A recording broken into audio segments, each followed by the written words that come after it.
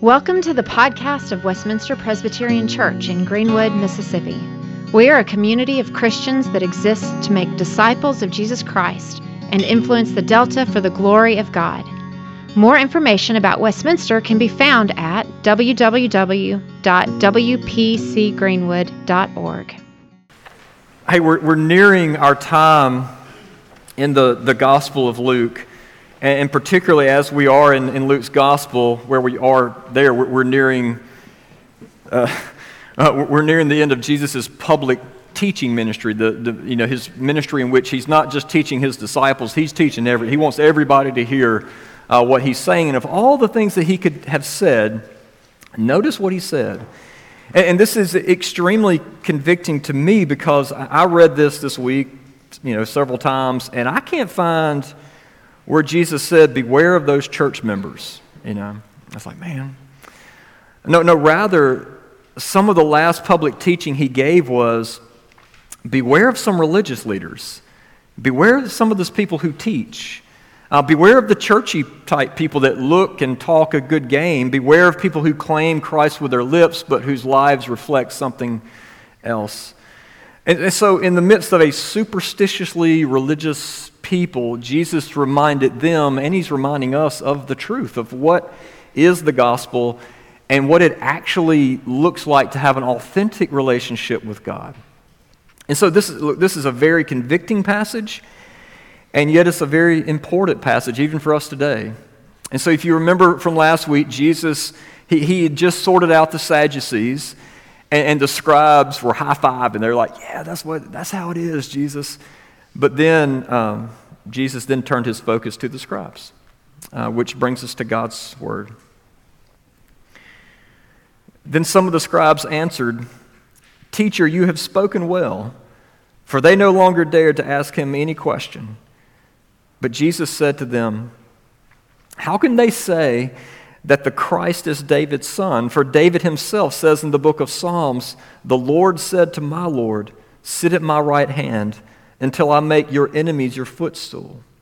David thus calls him Lord, so how is he his son?" And in the hearing of all the people, Jesus said to his disciples, "Beware of the scribes who like to walk around in long robes and love greetings in the marketplaces and the best seats in the synagogues and the places of honor at feasts, who devour widows' houses and for a pretense make long prayers. They will receive the greater condemnation." When Jesus looked up and he saw the rich putting their gifts into the offering box, and he saw a poor widow put in 2 small copper coins. And Jesus said, "Truly I tell you, this poor widow has put in more than all of them, for they all contributed out of their abundance, but she, out of her poverty, put in all she had to live on." This is God's good word given to us because he loves you. Let's pray. Father, during this next little while as we consider your word, Lord, we ask your Spirit would come and cause soft hearts, hard hearts, apathetic hearts to receive. Lord, we need your Spirit to come, illuminate, and teach. We ask this in Christ. Amen. So as Jesus he's teaching in the temple before before Passion Week. And really to highlight and contrast what genuine faith looks like, he looks at 2 polar opposites. He picks out the scribes and the widow, which we'll parse out using 2 buckets, the bucket of the Peacocks and Pennies. So first, just the Peacocks, and look, we'll get to the more obvious Peacock connection here in just a bit. But first, since it's pretty easy to jumble up Pharisees and Sadducees and Herodians and scribes all into kind of the same category, it's probably a good idea to remember just who these scribes were, right? Because of all the religious leaders, the scribes were the scholars of Scripture. They were the Bible scholars. And they not only learned the Scripture, but they copied it. The reason we have the Old Testament today is because scribes meticulously copied it word for word. But not only that, they also taught God's law. They interpreted God's law for the people. And since they, of all people, were experts in what God said, they not only wrote commentaries on God's law, but they also served as the lawyers of ancient Israel, which means if you needed a legal document written up, that's who you called, was a scribe. And so imagine how much power and influence they wielded, right? Not only were they the foremost Bible scholars in a day where that was a very important thing, but they also had unparalleled access to people's estates. So they knew who had what and could no doubt influence what was done with what they had. But before Jesus addresses some of that, he first clears up some bad theology. Of all the people, the scribes had the most access to Scripture. They spent the most time in Scripture, and yet their interpretation of it their teaching of the Old Testament was leading many astray. And so instead of seeking to read God's Word just for what it is, they had developed a tendency to read all of God's Word through one particular lens, and we're guilty of that, right? They read all of God's Word through the lens of politics, political lens. So much so that the theology of the day was one day God was going to send a Messiah, and they called the Christ. Not from heaven, but of earthly descent, biological descent of David. And this hero was going to come and galvanize the people and lead a rebellion to free Israel from her oppressors. And they were the original ones who would say, what is it Palestine says? From the river to the sea, right? Israel shall be free. That's what they wanted. And so they were going to establish a new Davidic-like kingdom and finally make Israel great again. And so that was their hope. That was what the kids went to bed hoping. That's what the adults lived their lives dreaming of. And to be fair, that's what Jesus' disciples also believed. And yet here Jesus gives us another lesson on careful Bible reading. He takes that anemic theology of the scribes and he says, look, the hope of God's people is actually way better than some political figure. And so Jesus reached way back to something that they had missed in Psalm 110. In verse 42, and again, Luke read it for us this morning, but Jesus says, verse 42, for David himself says in the book of Psalms, the Lord said to my Lord, sit at my right hand until I make your enemies your footstool. And Jesus says, David thus calls him Lord, so how is he his son? In other words, Jesus he's talking about himself, right? That the Messiah isn't going to be just some mere man. That the Messiah, the hero, is the God-man.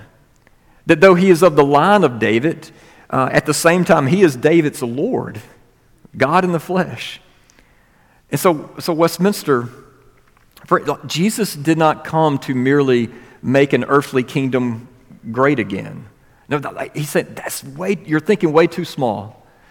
Jesus came to set the captive free.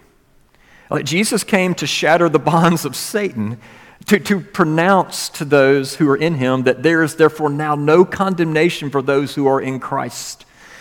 That Jesus fulfilled the law perfectly, and he died the death that we deserve, so that in him, in our hero, we are gathered in as God's people. He's calling us back home. And so if we rightly understand that about the Messiah, that changes everything. So Jesus cleaned up some of the theological trash of the scribes, but then he got personal. Verse 46, Jesus said, beware of the scribes, beware. Why do we tell people to beware of things? Why do we tell our kids to, hey, beware of that street? We say beware when things or when something isn't obviously dangerous, but in actuality, it is very dangerous. It's like Sophie. I didn't think I need to tell her that, oh, by the way, don't play over a candle with your long hair. But I didn't think you got to say beware of that to kids because you're drawn into the flame, and her hair was burned up, right? You go to the zoo, and I'm sure they have these signs, but I don't really see them. You don't see these huge signs saying on the tiger cages saying "Beware of tigers." caution tigers, like you know that. Like you know you need to like watch out for tigers. But then you look out on the beautiful lake there, and they have these beautiful swans out there, and they're so pretty. Right? And yet they have these signs everywhere. It's like caution, beware of the swans, watch out for the swans. You're like, well, it's just a swan. Well, they do that because apparently swans are absolutely insane. They are super territorial creatures. And so if someone gets too close to their space, they will not stop. They will not give up. They will rip every bit of skin off your bones until you get far enough away from them. And y'all remember that? I think I've shared this. Y'all remember the story several years ago? There was this poor man. He was just kayaking, and he got too close to a swan's nest on accident. And y'all, that swan swam at the man, knocked him out of the kayak, and then drowned him. And that's why Jesus says, beware. Beware of the scribes. I know they look pretty, but they will kill you. They will kill your soul. So these religious leaders, they were leading many astray by their teaching, by their lives. And so peacocks, look, they're beautiful, beautiful birds to behold. But did you know the point of all that beauty really is deception? You know, they either puff up to trick their predators into thinking that they are bigger and badder than they actually are, or they puff up to impress a mate, right, into swiping right for them, to make them think that they are fancier, prettier, and more like matelier than they actually are. But it's all about outward attention. It's all about outward getting noticed. Some of you may be familiar with this, but so one Sunday morning in March of 2019, this man named Ben Kirby slept in late. He was late to church, and so he tried to pull up a live stream of a church from home. And the church that he pulled up, he noticed as he was watching that one of the guys on the worship team, the music team, had on a pair of $1,000 Yeezy shoes. And he's like, whoa. And so he just snapped a quick picture of what the worship leader was wearing, and then just kind of for kicks, he posted it on Instagram, and he created this Instagram account called Preachers and Sneakers. He gave us that gift of really just to raise awareness of some of the over-the-top lifestyles of some of America's biggest name preachers. With Jesus here, he is the original Preachers and Sneakers account, okay? He said, watch out for the scribes who like to walk around in their long robes. You know, back then, robes meant that you were someone of authority, and the longer the tassels, the better. The more authority you had, I guess. And so they didn't have nice trucks, and they didn't have trophy wives to peacock, but they had tassels, and they used them. And then Jesus says they loved the greetings in the marketplace. This doesn't mean that they actually enjoyed talking to people out and about in town, but rather they loved the titles and the greeting with reverence that they received from the people around town. I probably shouldn't say this, but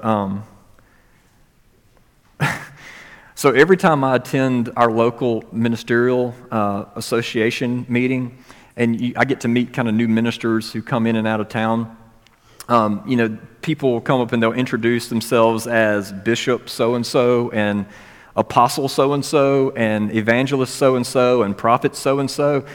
And number one, when I hear all that, I'm just Richard. I'm just like, the pastor at Westminster. But then number two, I'm reminded of this scene from one of the Avenger movies. This is where it's a little snarky, I'm sorry.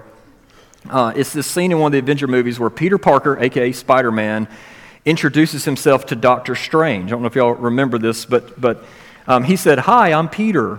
And Dr. Strange said, "I'm Dr. Strange." And Peter said, "Oh, so we're using made-up names now." Okay. Well, in that case, I'm Spider-Man. Okay. We love our made-up names. We love our made-up titles. The scribes love to hide behind their titles. Or, for some of us, maybe the equivalence of a title especially in the Delta, maybe just our last name, right? We like to hide behind our family name. Who's our daddy? Who's our people? And it's easy, right, to hide behind a family name and that reputation, and that be our security, our sense of identity. Okay. Within their final act of peacocking was where they sat.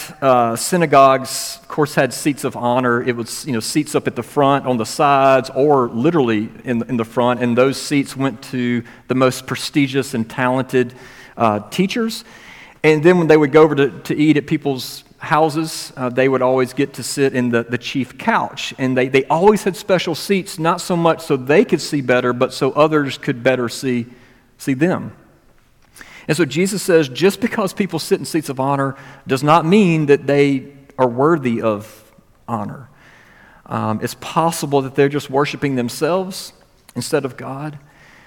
And so I know we've talked about this before, but can you see how the ministry can be very appealing to a certain person? The unfortunate reality is that ministry can be very attractive to narcissists, people who love attention. And so this is sobering. So these scribes, they looked the part, they had the titles, they had the respect, they had the seats, but you probably noticed that there's no mention of Jesus in their lives. That you can have it all and not have Jesus and ultimately have nothing. You've missed it. Well, Jesus then gives his harshest critique of these peacocks. He said, these scribes devour widows' houses, and for a pretense they make long prayers. And what we've heard, right, about how the religious leaders, some of them used to love to pray long, eloquent prayers so that everyone could be impressed by how eloquent they spoke.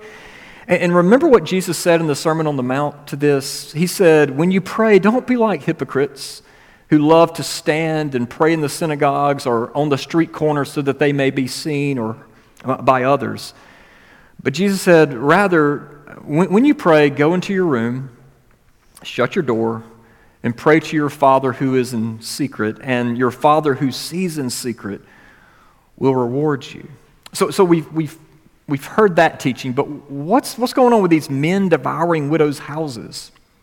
Well, Jesus didn't say exactly how, but if we remember how one of the jobs of the scribes was to serve as a lawyer, it's not too hard to speculate that these scribes could go over to widows' homes and they would pray these long, elaborate prayers and prayerfully coerce them towards giving.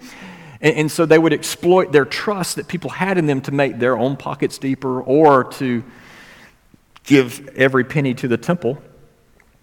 And by the way, like we know this happened for sure. And that we know that many people did, in fact, give their entire inheritance, their entire estate to the temple. And guess who made out those wills? So apparently the greed of some scribes devoured widows' houses. But then Jesus said something really odd, didn't he? Like haunting even. Did you catch what he said right after that? About the scribes, about these peacocks, he said, they will receive the greater condemnation. And we can read that and we can think, what? Oh, so there are like different levels of sin now? Is there different, does God interact with different sins on different levels? Okay, well,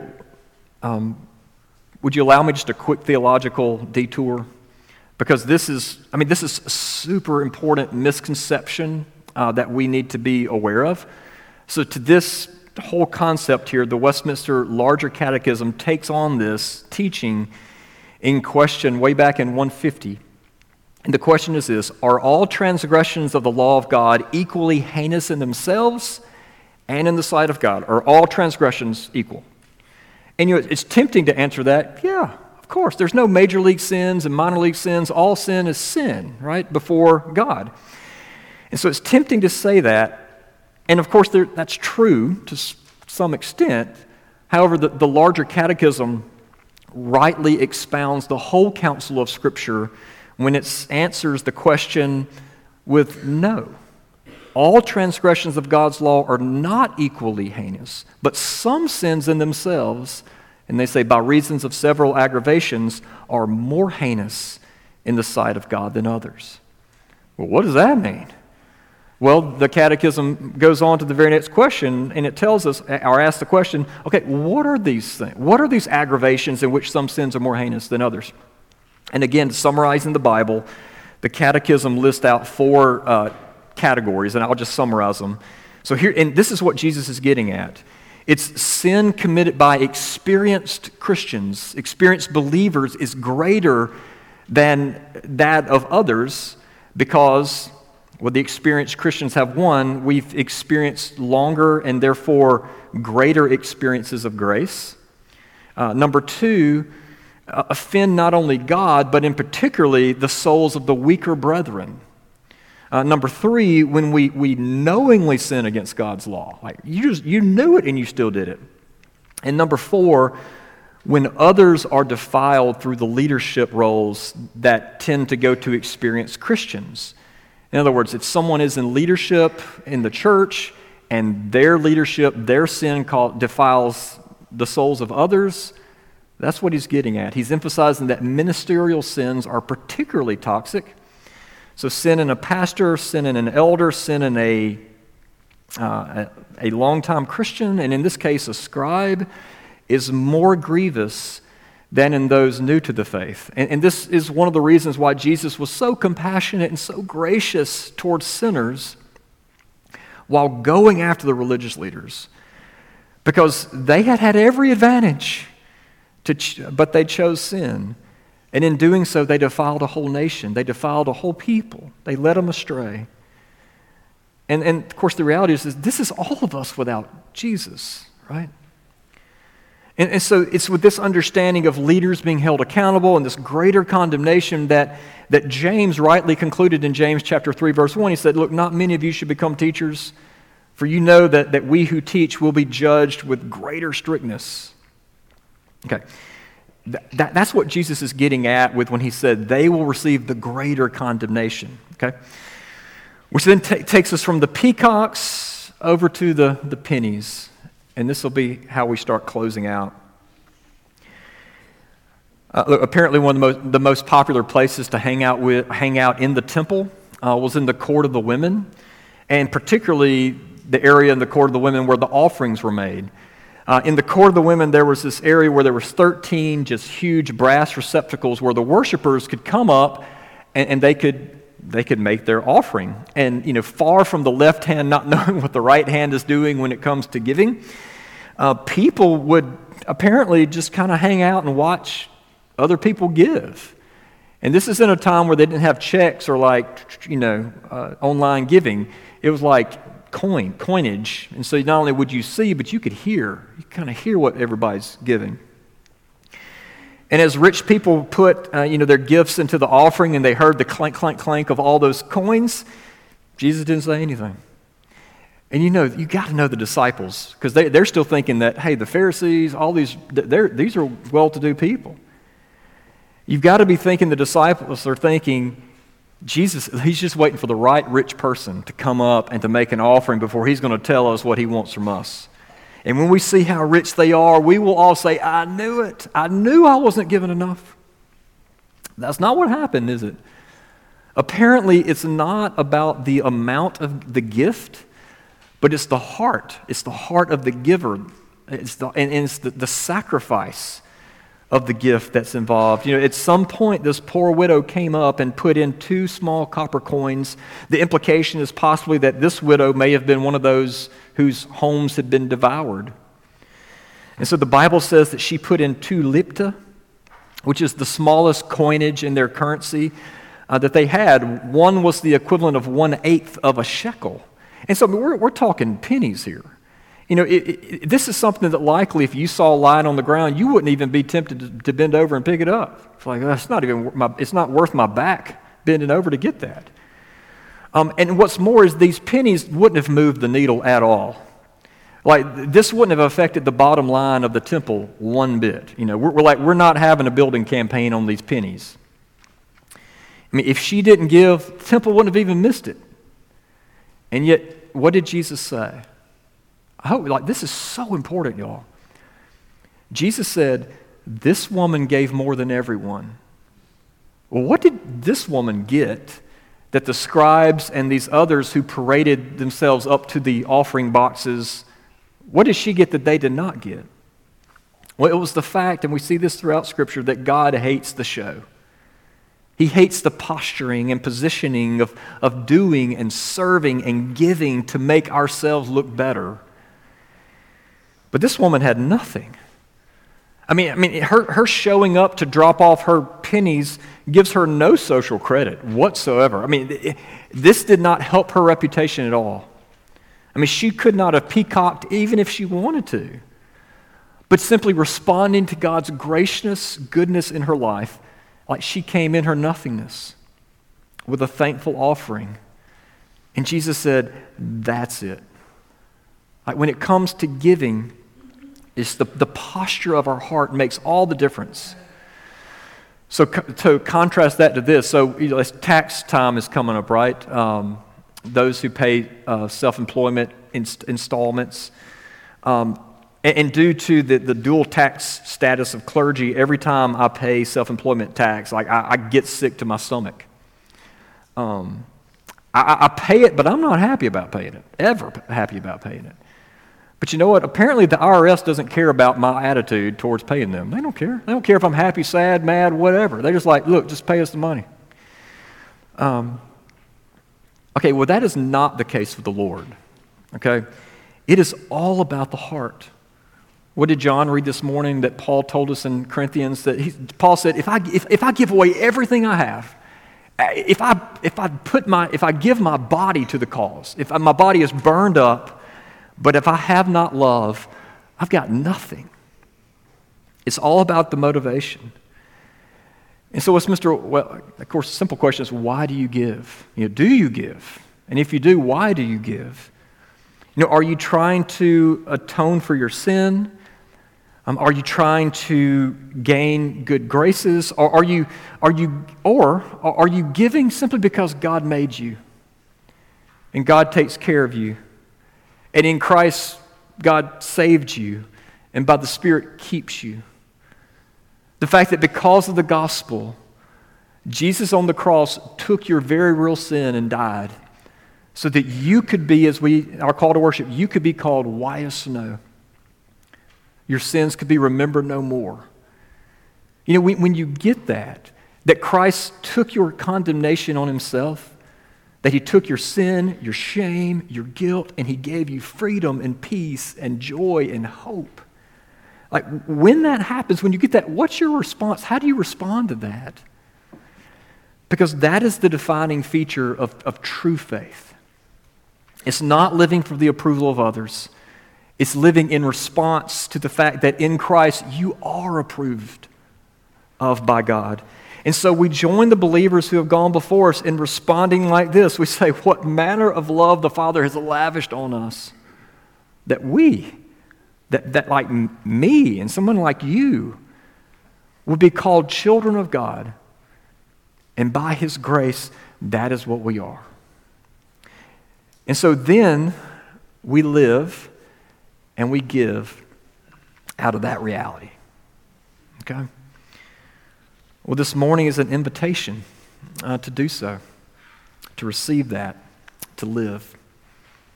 Let me pray for us.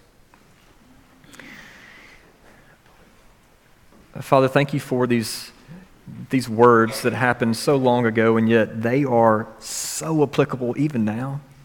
Lord, we thank you that your word is living and active. It's sharper than any double-edged sword. Lord, that it doesn't just appear on a page, but it pierces down to our very soul. So, Lord, may it do so this morning. Lord, may you teach us again and again and again just the wonders of Jesus, the depths of his grace to us, and then by your Spirit cause us to respond to that by living a life following Christ. So, Lord, as we live, as we give, and everything in between, Lord, may you continue to impress that in our souls. And we ask this in Christ's name. Amen.